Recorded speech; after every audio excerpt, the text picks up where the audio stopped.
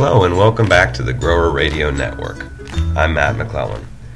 I'm here today with Matthew M. Kaelin, the author of The Sinister Beauty of Carnivorous Plants. Welcome to the podcast, Matthew. Hi, thank you very much, Matt. Well, thanks for being here. And so the book, which is available now from Schiffer Publishing, focuses on carnivorous plants, and it has 140 botanical photographs with horticulture information, background. Tell me, Matthew, what inspired you to write this book? Oh, let's see. I suppose it was just so many different factors that kind of came together so that when the opportunity arose, I just kind of threw myself into it. It's something I've been thinking about for quite some time. And I suppose some of the big factors are, I've been working on this collection of photography, mostly for art exhibitions and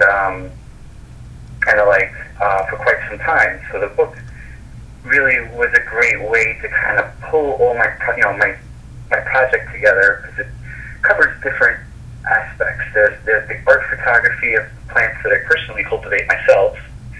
There's how I cultivated them, and then I go out into the local habitats that are here on Long Island and kind of survey them. I take photographs, and then I share the information with a couple of sources for New York State for them to use for their conservation records.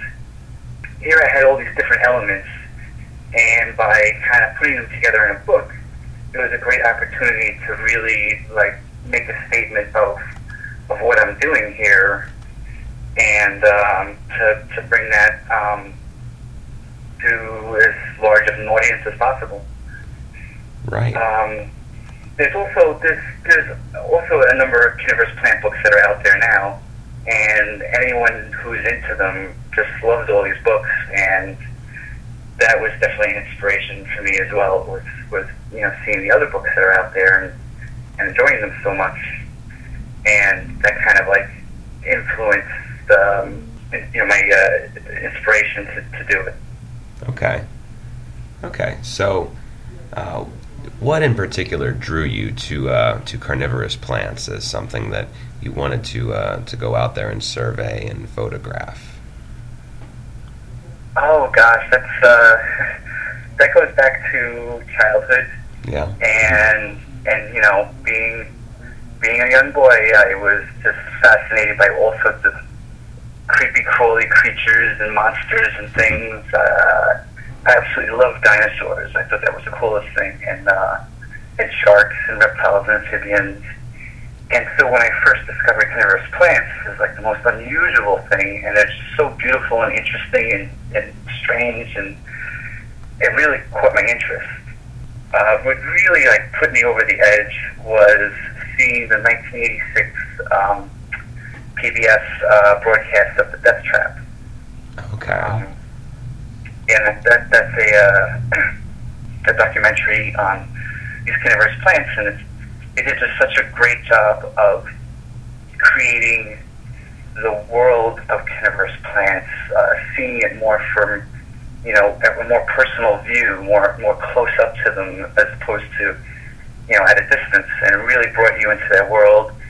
And even with the music just kind of pulls you in even further, and that just really grabbed me when I was young. And then from that point forward, I was just obsessed with them, Right. Wow. Okay. So, as far as the plants themselves, about how many do you cover in the book? You mentioned that there's some focus on some of the carnivorous plants that are native to Long Island. What are some of the plants that are native to that region and that you cover and through the book itself? Well, the ones that are native to Long Island, there's 16 species, which are very typical of the northeastern region of the U.S. Mm-hmm. You have, it's basically, there's one species of pitcher plant, which is Sarracenia purpurea. There's 3 species of sundews, Drosera rotundifolia, Drosera intermedia, and Drosera filiformis. And then there's 12 species of Utricularia, bladderworts.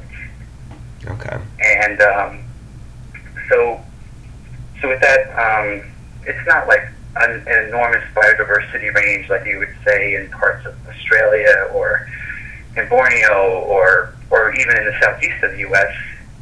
But they're still fantastic plants, and the habitats where they grow here are very interesting as well. That's one of the most interesting things about them, where you could find them in sphagnum bogs, and also you could find them in dune swales, by the sea, where the back of the dunes will kind of cut down to the water table, and you'll have this interesting cranberry bog habitat growing in basically maritime sand dunes, and there's all these fantastic plants growing in that habitat.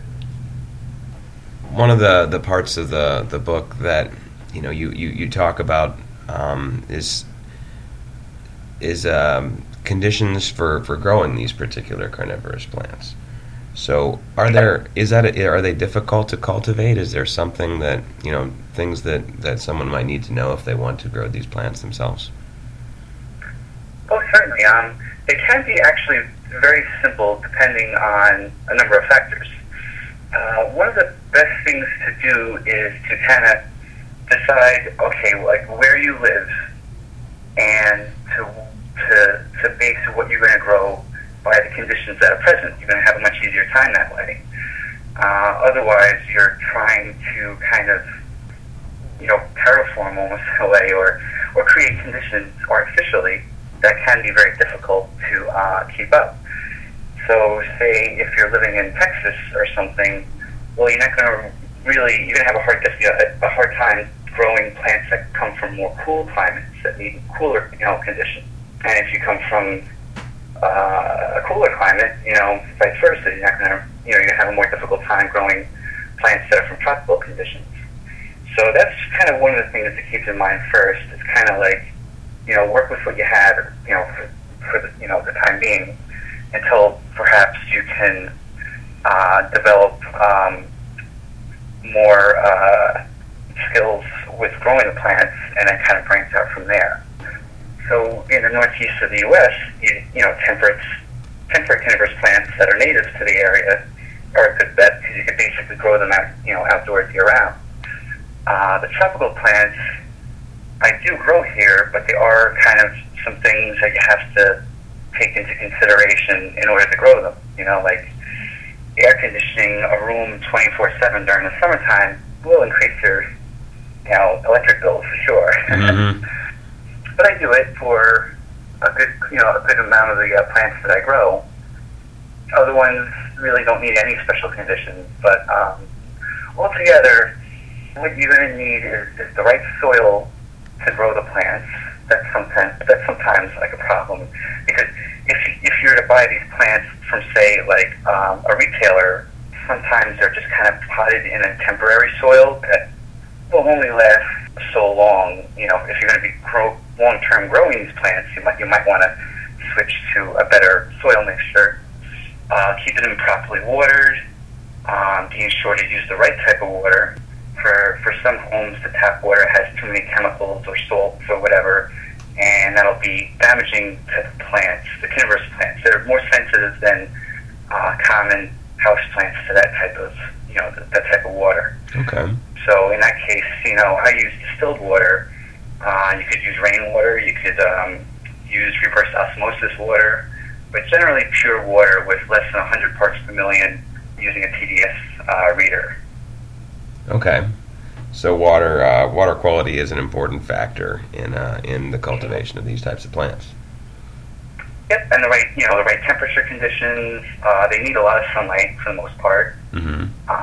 Sometimes much more than people realize. Like if you're growing a Venus flytrap in a dark corner of your home, it's going to dwindle. Mm-hmm. Okay. I have great success with them just growing them outside during Probably from like April through to October, November. Okay. Very interesting. I use fluorescent lights. Okay. And I go into pretty good detail in the book about the fluorescent lights, and how I water them, how I take care of them.